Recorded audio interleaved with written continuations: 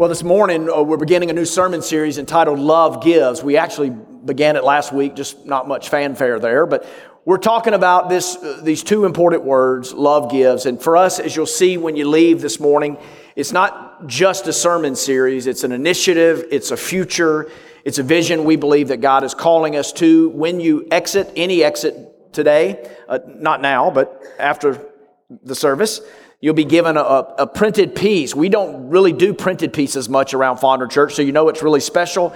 But it's our heart. It reflects prayer and fasting and wise counsel and unity and energy and what we believe God is calling us to be, what He's calling us to go for, to go after. Have you ever been involved in an organization and you just don't know what it's about? You lose focus, you drift, people grow bored, possibly bitter, and we don't want to be that church. We want to be a church, as we said last week, to follow Jesus. It's to live a life of adventure. It's to possess an awareness of the world in which we live.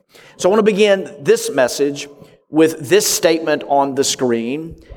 Believe it to be true. It is a human thing to want to do a significant thing. Let me say it again. It's a human thing to want to do a significant thing. Ask a 4, 5, 6-year-old child the famous question, what do you want to be when you grow up? And they won't say things like, I want to be an accountant, I'm interested in insurance, I really feel a pull toward tax law.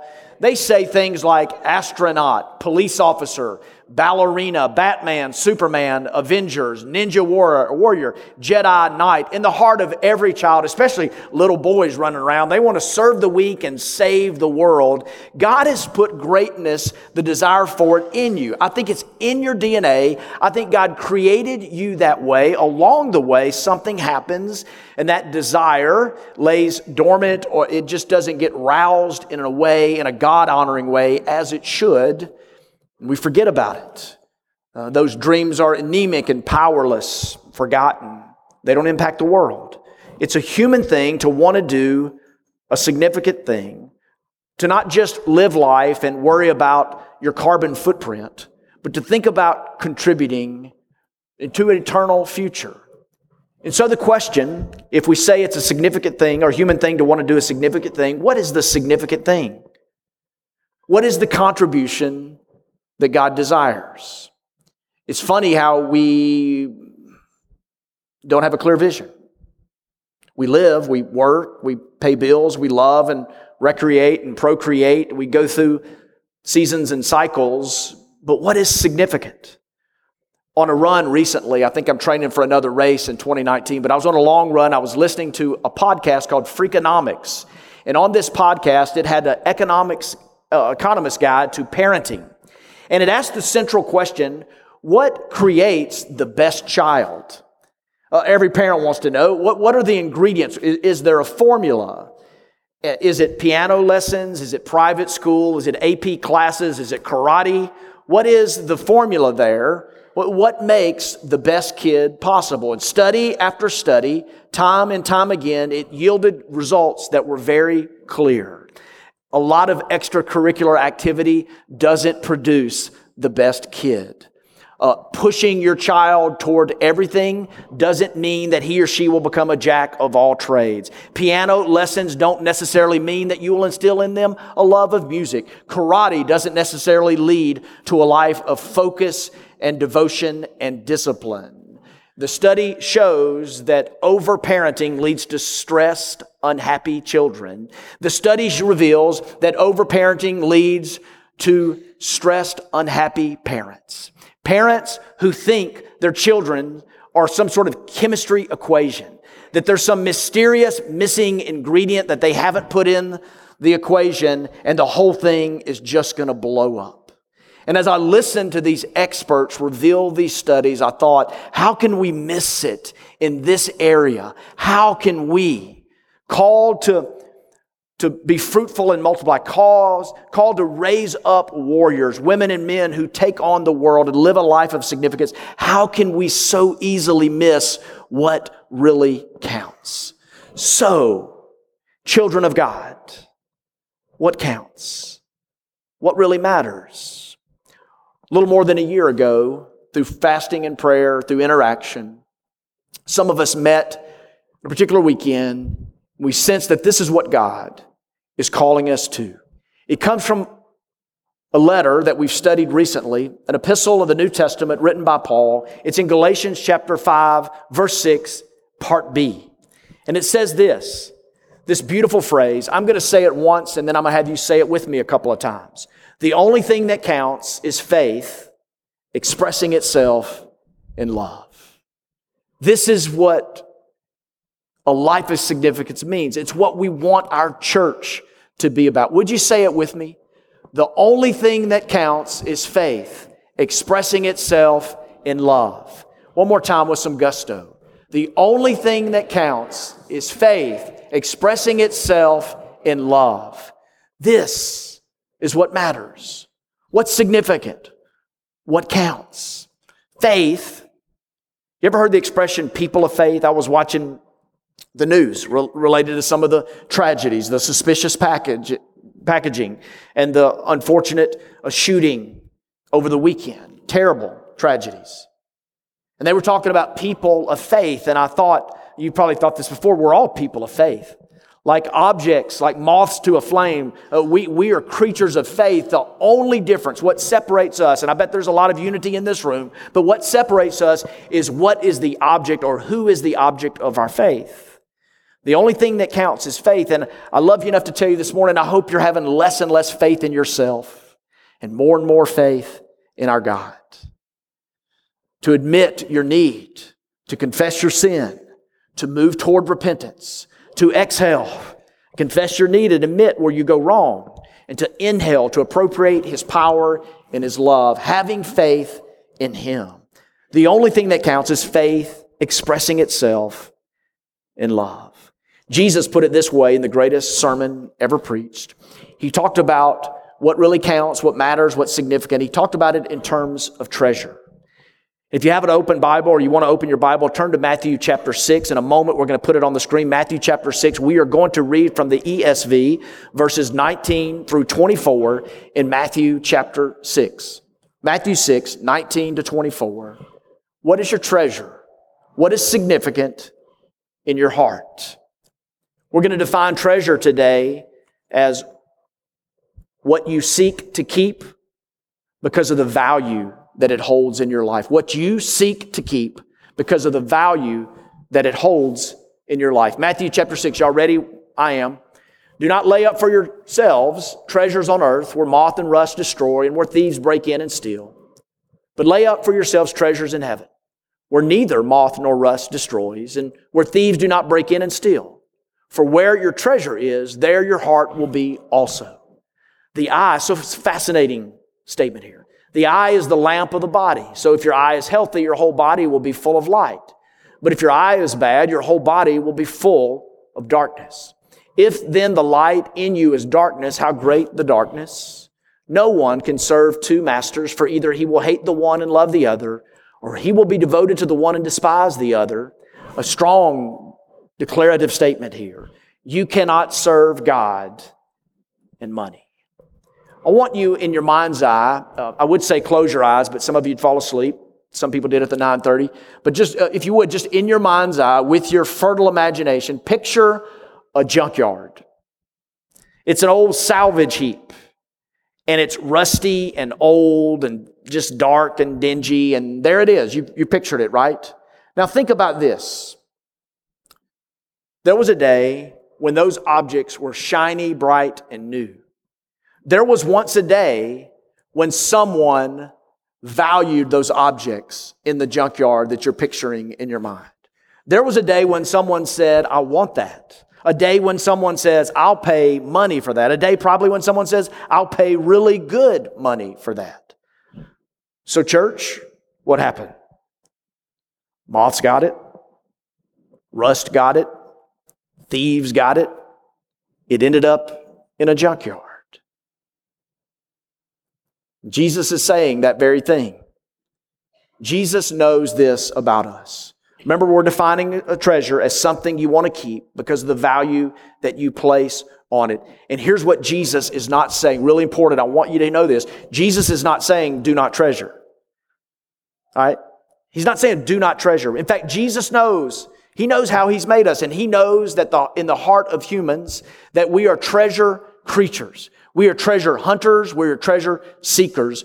We move toward what we think is valuable.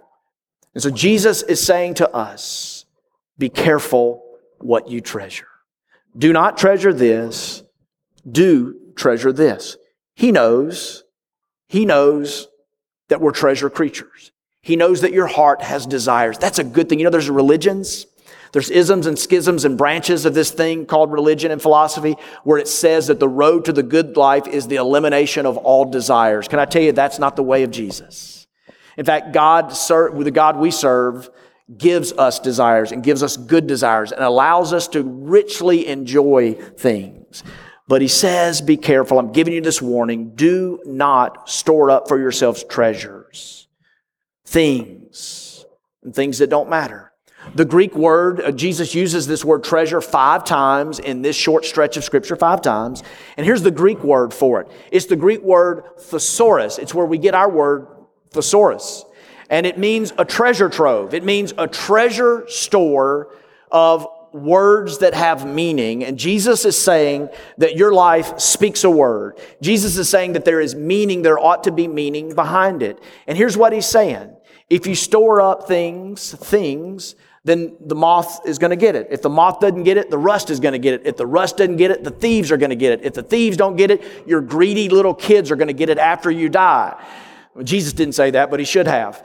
But He says that. In other words, if your treasure is things, one day you need to know this. It's gonna wear out. It's gonna give out. It's gonna burn out. It's gonna rust out. It's gonna rot out. It's gonna run out. And one day you will be left without if your treasure is things.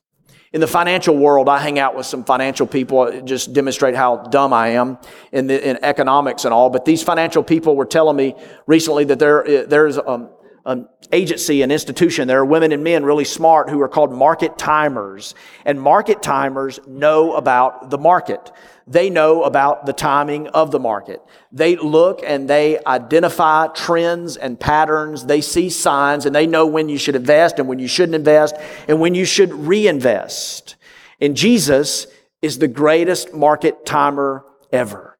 And He's telling us when and how and where you and I should invest for the optimal human existence, the maximum life of flourishing. Jesus, the market timer, is telling us. And He's bearish on one and He's bullish on the other. And He's not down with earthly treasures and He's really up on eternal treasures. And He's calling us to be that way. And American church, consumption is killing us.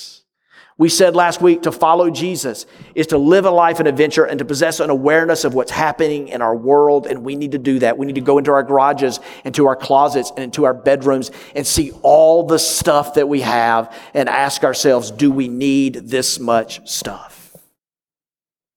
And the church in America, we're this sleeping giant.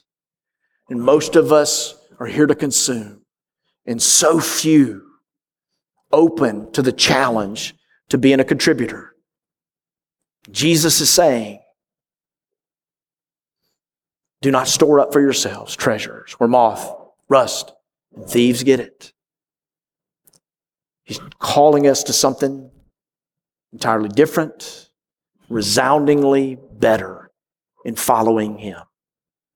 In 1915, IBM, y'all remember IBM? They're called Big Blue. They went public. They had an initial public offering on the New York Stock Exchange in 1915. Now, I want to ask you a question. If you were to have bought one share of IBM stock in 1915, what would you be worth today? Okay, I want you to guess. Turn to the person next to you. You're saying, there's no way. How can even...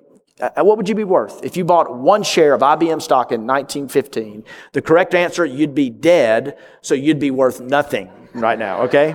So Jesus, you see, is dialed into this when we are not. Jesus gives us the best investment advice ever given. Will we take it? Years and years ago, I think we're kidless in the room today, so I can be free. But years ago, when all 3 of our children were little, Susan and I, we were about to make a big purchase. We were at a furniture store and we found a sofa that we both loved. And to be honest with you, we loved the sofa. Despite what Jesus says, we fell in love with the sofa together, and we just knew that he was calling us to have the sofa. It was a bright, light green sofa. And when the salesman in the furniture store knew, when he learned that we had 3 children under 5.5, 6 years of age, he said to us, "Do not store up for yourselves treasures on the bright, light green sofa where children will spill food and drink and where stains will be so readily noticed. Store up rather for yourselves treasures on a dark brown sofa where the stains will not be noticed by anyone." And we did not listen to him and to his warning. We wanted the bright, light green sofa, and we brought it. And do you want to guess what the number one rule was when we brought the bright, light green sofa home? What was the number one rule? Don't sit on it. Don't drink on it. Don't carry food past it. Don't walk past it. Don't look at it. Don't think about it. Now, how funny. The purpose, the primary reason we bought the bright light green sofa was to enhance our family, was to create interaction and memories and fun and bring people together. But the number one rule, don't sit on it. And I told the kids, do not sit on this sofa. You can sit there, and you can sit there, and you can enjoy this beautiful garden that mom and dad have created, but do not eat from this fruit. Do not sit on this sofa. Do not eat fruit on this sofa. And one day, they did not trust me. But no, really, one day, truthfully, there was a jelly stain on the sofa. The fall from grace. And I came home one day and Susan had the kids lined up. And I knew they weren't going to tell her. They had never seen her so serious and so mad. One of them was a baby, so he couldn't speak. But the other 2, they weren't going to talk. They weren't going to tell her. I knew they wouldn't tell her because I was the one who spilled jelly on the sofa. Isn't it funny? Isn't it funny to think about? That sofa at that time was the number one treasure in our home. And today I want to tell you that sofa's been long gone. We still have the 3 children. But listen to me. Every day, you and I, we live in this world and we walk by what Jesus treasures the most. People. And I'm telling you, what's silly in our past, silly in our marriage, is serious business with you and I today. Because we get consumed with what we want and what we like, and we focus on it and we believe its promises. Have you learned this week, I did, that McDonald's is discontinuing the Happy Meal? Now, isn't that sad? And there was a time when you went and got the Happy Meal and you thought, oh, I'm going to be happy because I've got the Happy Meal. And there's fries and a little burger and something to drink with a straw that you can poke into it and a toy. And I'm going to be happy because I have the Happy Meal. And what a parable for you and I to think that in our stuff, we're going to find happiness. And all around us, whether you're an extrovert like me or an introvert, you pass people every single day. Do they matter? And can I say, these are unique times. I don't want to say the word unprecedented because I'm not the best historian in the world. I'm not God. I don't know it all. But I'm just telling you, with what's happening and the hate and the division, what an opportunity to be people of love. I was talking to a friend of mine, Lindsay, who was on the West Coast this week, and she was telling me at Highland Village Friday night, bumped into her, she's like, man, they're so friendly out there. They're so friendly out there. Remember when the South used to be really friendly? Now I love Mississippi, but I walked to church today. I walked here, and I passed 2 people, and they didn't speak to me. And maybe it was the vest. I don't know. Maybe it was the fact that I had my hands in the air praying for today's services, or had my sermon notes in one hand. I don't know. But there's an opportunity to love people, an opportunity to build a bridge, an opportunity to have an open door, an opportunity to demonstrate faith in our God and express it in love to them, and to speak, to learn their name and know their story, to interact with them and to treasure the person that God has put in front of us. But we love our stuff, and it will wear out. and rust will get it. And as you visualized a few minutes ago, there will be a junkyard, and it will end up there. But what matters, what counts, what lasts? As a church, we're saying, and we're calling you to it, if God is calling you here, we're saying that we want to be a church where people find faith and express it in love. They find faith and express it in love. It's the only thing that counts. This verse in Galatians is a contrast between love and the law, between history and tradition and rituals that had a time and place and purpose. But Jesus moves the ball forward and says to us, this is the law that matters above all. It's the law of love. You have to have faith in it, faith in me, and then you express it in your daily life. That's what matters. And it's a contrast between what once mattered. And so for us as a church, for us to say it's not about being religious. It's not about certain things. It is about this thing. And we get funny and fuzzy with parenting and furniture purchases and all kind of things. But will we realize what matters? And will we summon the courage to follow Him and go toward it? The only thing that counts is faith expressing itself in love. We follow a man, a God man, and I want to show you about your Savior. Mark 10:51, a passage with a blind man, and Jesus said to him, "What do you want me to do for you?" And the blind man said to him, "Rabbi, let me recover my sight." So keep that passage up if you would. It's so simple, we miss it.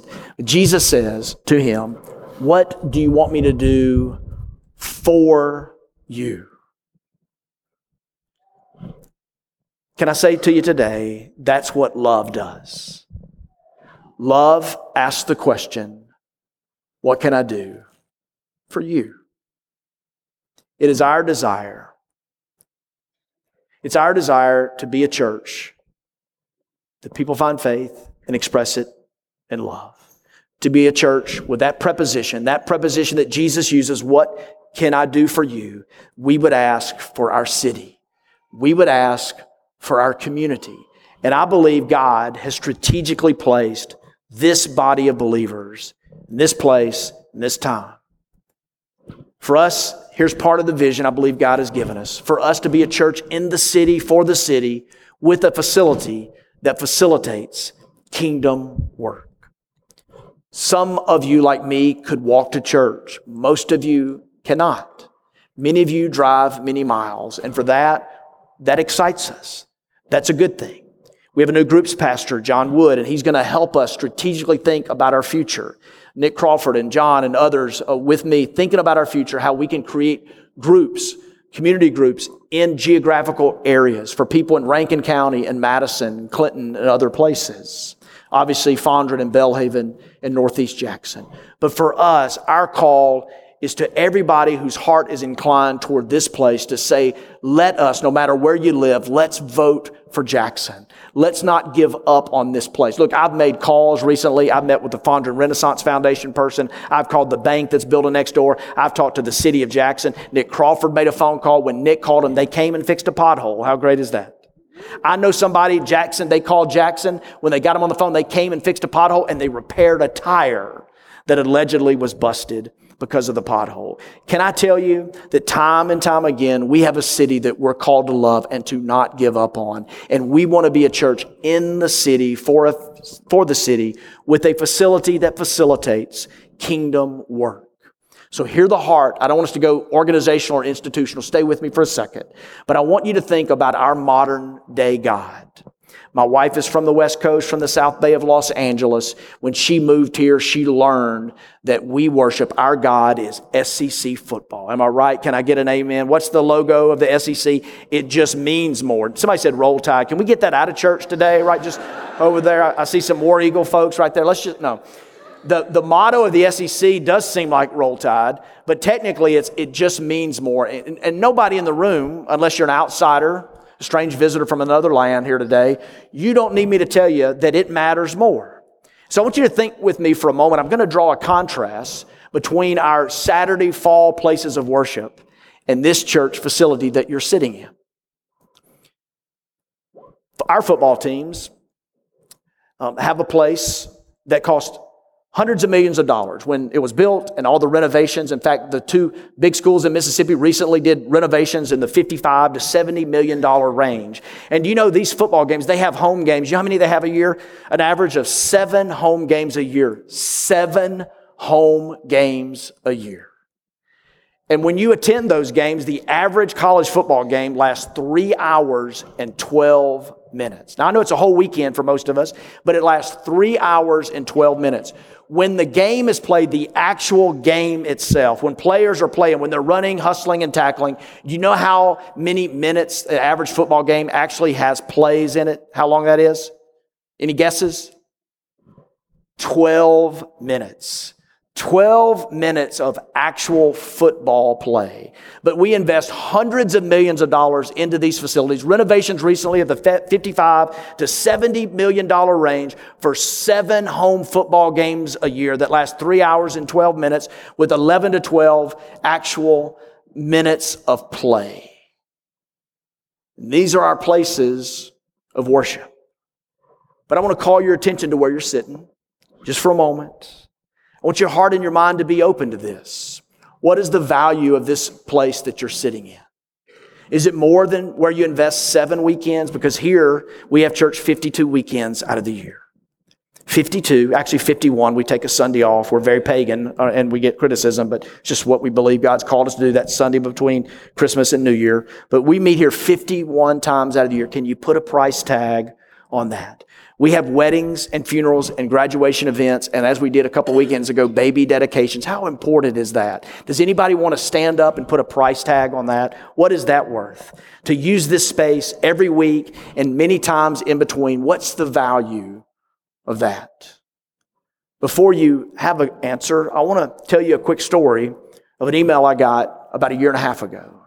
We'll never forget this email, Susan and I. It was from a young lady who stumbled in here years ago, a dance major at Belhaven. She'd grown up in church, and things went really bad and dark in her life.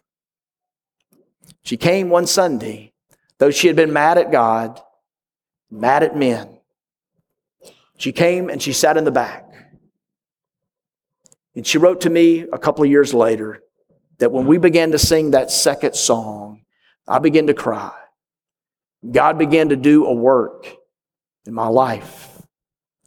My story was I was in a church and a student pastor sexually assaulted me, violated me numerous times, and I held on to this deep, dark secret.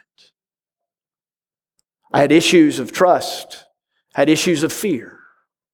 I questioned God, His very existence and His goodness.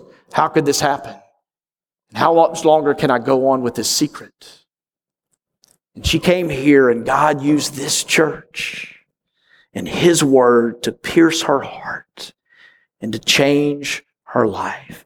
Is it a daily struggle for her? Yes, we still keep in touch with her. There was a Sunday where after the email and my response to her email, she came up and introduced herself, and Susan and I stood here and hugged her and had tears of knowing how God has used our church and that He's working in her. In Acts 2:37, you see, my job is not just to keep you awake for 35 minutes. In one of these early sermons, it said when they had heard this, they were cut to the heart. Said to Peter and the rest of the apostles, brother, what should we do? That's the goal. That's the vision of the Word of God going forth from here, is that people would be cut to the heart. Sometimes we yawn. Sometimes the sermon begs the question, what's for lunch? But sometimes God gets a hold of a heart, and who in this room could a price tag on that? This young lady just a 1.5 years ago walked the aisle to become a bride. And she told us how God is bringing her delight and intimacy, and she's learning what marriage means and how to trust a man and how to give herself. What a blessing. How powerful to think about this space and how God uses it. October, most of you don't know, which is a tragedy, is Pastor Appreciation Month. Put it on the calendar for 2019, would you? Nick Crawford is the best executive pastor we could have. Great young man. I think this was his idea, and Mariah Carver executed the idea. But You see that little window there? That's sort of a prayer room for me. And every week I pray for us and for you, and for what God might want to do. And in that room, if you go in there, there are framed quotes on the wall from some of you just saying something kind about me. But it's bigger than that. And I think of one that, and there's a notebook. RG, I just want to let you know how much FC means. I know sometimes the trees get in the way of the beautiful forest that has grown while you weren't looking. This church has been the catalyst in creating a church that has solidified my faith, taught me to be a bigger spirit follower, and encouraged me to live excited in the freedom of the gospel. Let me tell you how this church has blessed my family. My community is my family, and my church has become my community. I found the path to my son through the relationships that Fondren Church helped foster. I can't get through this without being a stumbling idiot. But there was a retired couple in our church. And God, because He's connecting people here, because we have the physical space for people to connect, He connected these two. And this young couple who was not able to have babies on their own moved toward adoption, and they have a child because they knew this couple who knew a family that couldn't care for a child. How great is that? A couple of years ago, we did then what we're going to do in 2 Sundays. We had some panelists on the stage talking about Orphan Sunday. In 2 weeks, it's Orphan Sunday. So close to the heart of God. And we had panelists, Fondren Church people, share their story of sacrifice, of creating a loving home where children didn't have one. And there was a couple that day. It wasn't a sermon from me. It was a group of people. And this couple, they're doctors. They traveled to our church from Madison. They passed 50 churches on their way because it's Mississippi. And they walked down this aisle and they knelt. And they said, God is moving in us. And there's a little boy down the hall, rescued from an orphanage that's cold and dark where babies didn't get touched. They got food and water, but they were never touched. And this guy won the lottery. He's got parents who are doctors, and they love him, and they follow Jesus. And they said to me, and I'm passing it on to you, God used our church that day to write this story. I want to ask you again, what is this facility worth? I know what State's facility is worth and Ole Miss's facility is worth, that's used 7 times a year for home football games, where we pay hundreds of dollars per weekend and invest thousands of dollars if you're in a booster program for 11 minutes of football action. But what price tag can you put on this place? We want to be a church in the city, for the city, with a facility that facilitates kingdom work. It is my prayer that as we leave today, in a moment we're going to pray and take communion. And as you exit today, as I said at the beginning of the message, you'll be given a printed piece, and it's entitled Love Gives. And you'll see here this heartbeat, this vision for our church to be a place where people find faith, and that faith is expressed in love. And you'll see it's a call for us to bring this place into the future. I asked our elders the other night, are we large enough to own and operate this building? One guy said, yes, absolutely. He's the visionary guy in our group. And the rest of us were like, well, okay, we'll see. We'll see how it goes. But here's what I know. Do you know that this isn't our place? It's His. And we want this facility to be used, to be opened up. We'll always keep the traditional, beautiful elements of this sanctuary, but we're looking to open this place up to fix and repair and to create a place. You know, architecturally, every building sends a message. Do you know that? It either says, hang out or get out. And currently we have a place many times over that says get out. And we want a place where you and I, where we can connect, where newcomers can be welcomed. And we're the fastest growing part of our church. The children will have a space and a commons area and a place that's open to welcome new people. And above it all, what's most exciting about our church, and especially for the 30 and younger crowd, and our staff are chomping at the bit, but this is an opportunity for us to meet budget, and I hope we do that, but to go toward the future and to open up a community center located 100 yards behind me, where we are dreaming about children and youth, about sports clinics and summer camps. We're dreaming about rehab programs where broken people can come and make connection and point toward hope and healing. Whereas Jesus' first sermon from Luke 4, when he opened the scroll and read from Isaiah 61, we would be a place where chains are loosened and people make connections and people find faith and they themselves learn to express it in love. Tuesday night, a couple of weeks ago, I left my office. I was hungry and wanting to get home.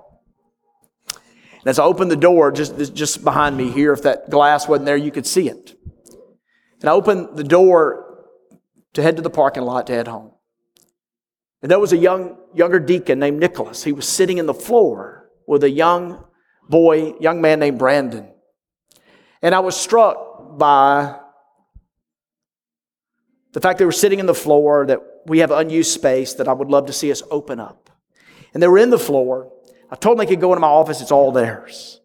And they seemed comfortable in that moment. I was struck by the contrast in age, the contrast in size, the contrast in skin color, the contrast in socioeconomic background. And I thought, I know Nicholas. Some of you know Nicholas. He's, as I said, a young deacon. Like, he's got a wife, a relatively new wife, and a brand new baby girl at home named Olivia. We dedicated her here Sunday night a couple of weeks ago. And I thought, Nicholas could be home with Olivia.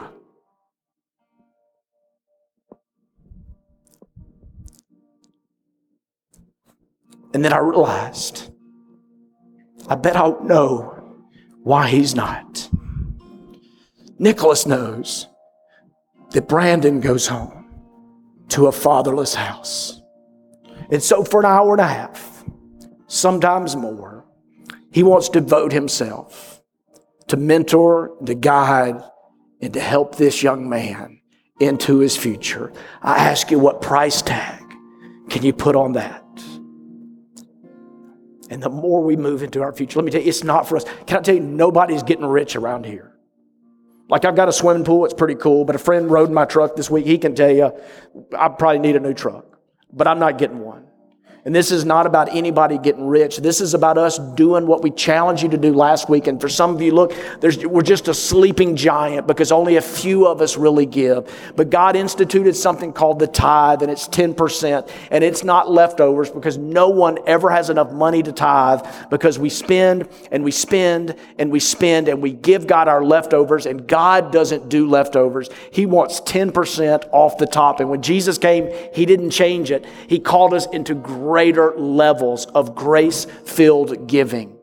But the tithe is first fruits off the top. And let me say this. It's one thing to go, oh yeah, the only thing that counts is faith expressed in love. I'm down for that. But you know the very thing, it's why there are 2,350 verses in the Bible on money, materialism, and possessions. Because that's the thing that lets us know where our trust is. It's probably not greed for some of you. It's just fear. If I give to God, will He give back to me? And for Susan and I, as He has blessed us through these many, many years, we are praying and making commitments for us that have to do with not just strategic, systematic giving, but with sacrificial giving. What are ways we can increase our standard of giving, and what sacrifices can we make? We have too much. What would it look like? What would it look like to be a church in the city, for the city, with a facility that facilitates kingdom work?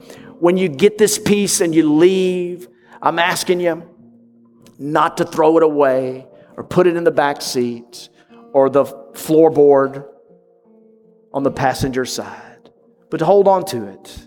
And there's a challenge here for us, if this is your faith family, for us to pray fervently, to cheer loudly, and to give generously. We won't be a church without generous people. Would you stand with me? I'm going to pray over us, and everyone in the room who's a follower of Jesus is invited to come to the table, if you will, to take the cup and the bread representing the body of Christ broken for you, the cup, His blood shed for you. You'll be directed toward a station and you'll see leaders there with the elements. And you approach that and just dip the bread into the juice. As they lead you, let me pray for us. Truly, God, love gives. And in a modern world, we look back at these early followers of Jesus who were pierced to their heart, cut to the quick, who asked the question, what do we do now? Who were gripped with the most revolutionary, historic demonstration of love.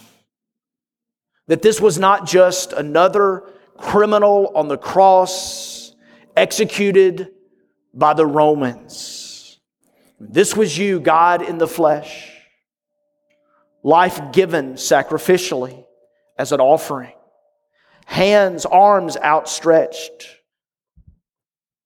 demonstrating to us, to even thousands of years later, that you are a God who is not distant or detached. But you chose to come into the world and to enter every story and all the pain and all the suffering and all the suspicious packages and all the shootings and all the assaults and all the brokenness and all the pain in this room now. And we worship you, Jesus, our Savior. You gave your all. We pray this in Jesus' name. Stand and sing, and would you follow the folks in front of you as we worship through communion?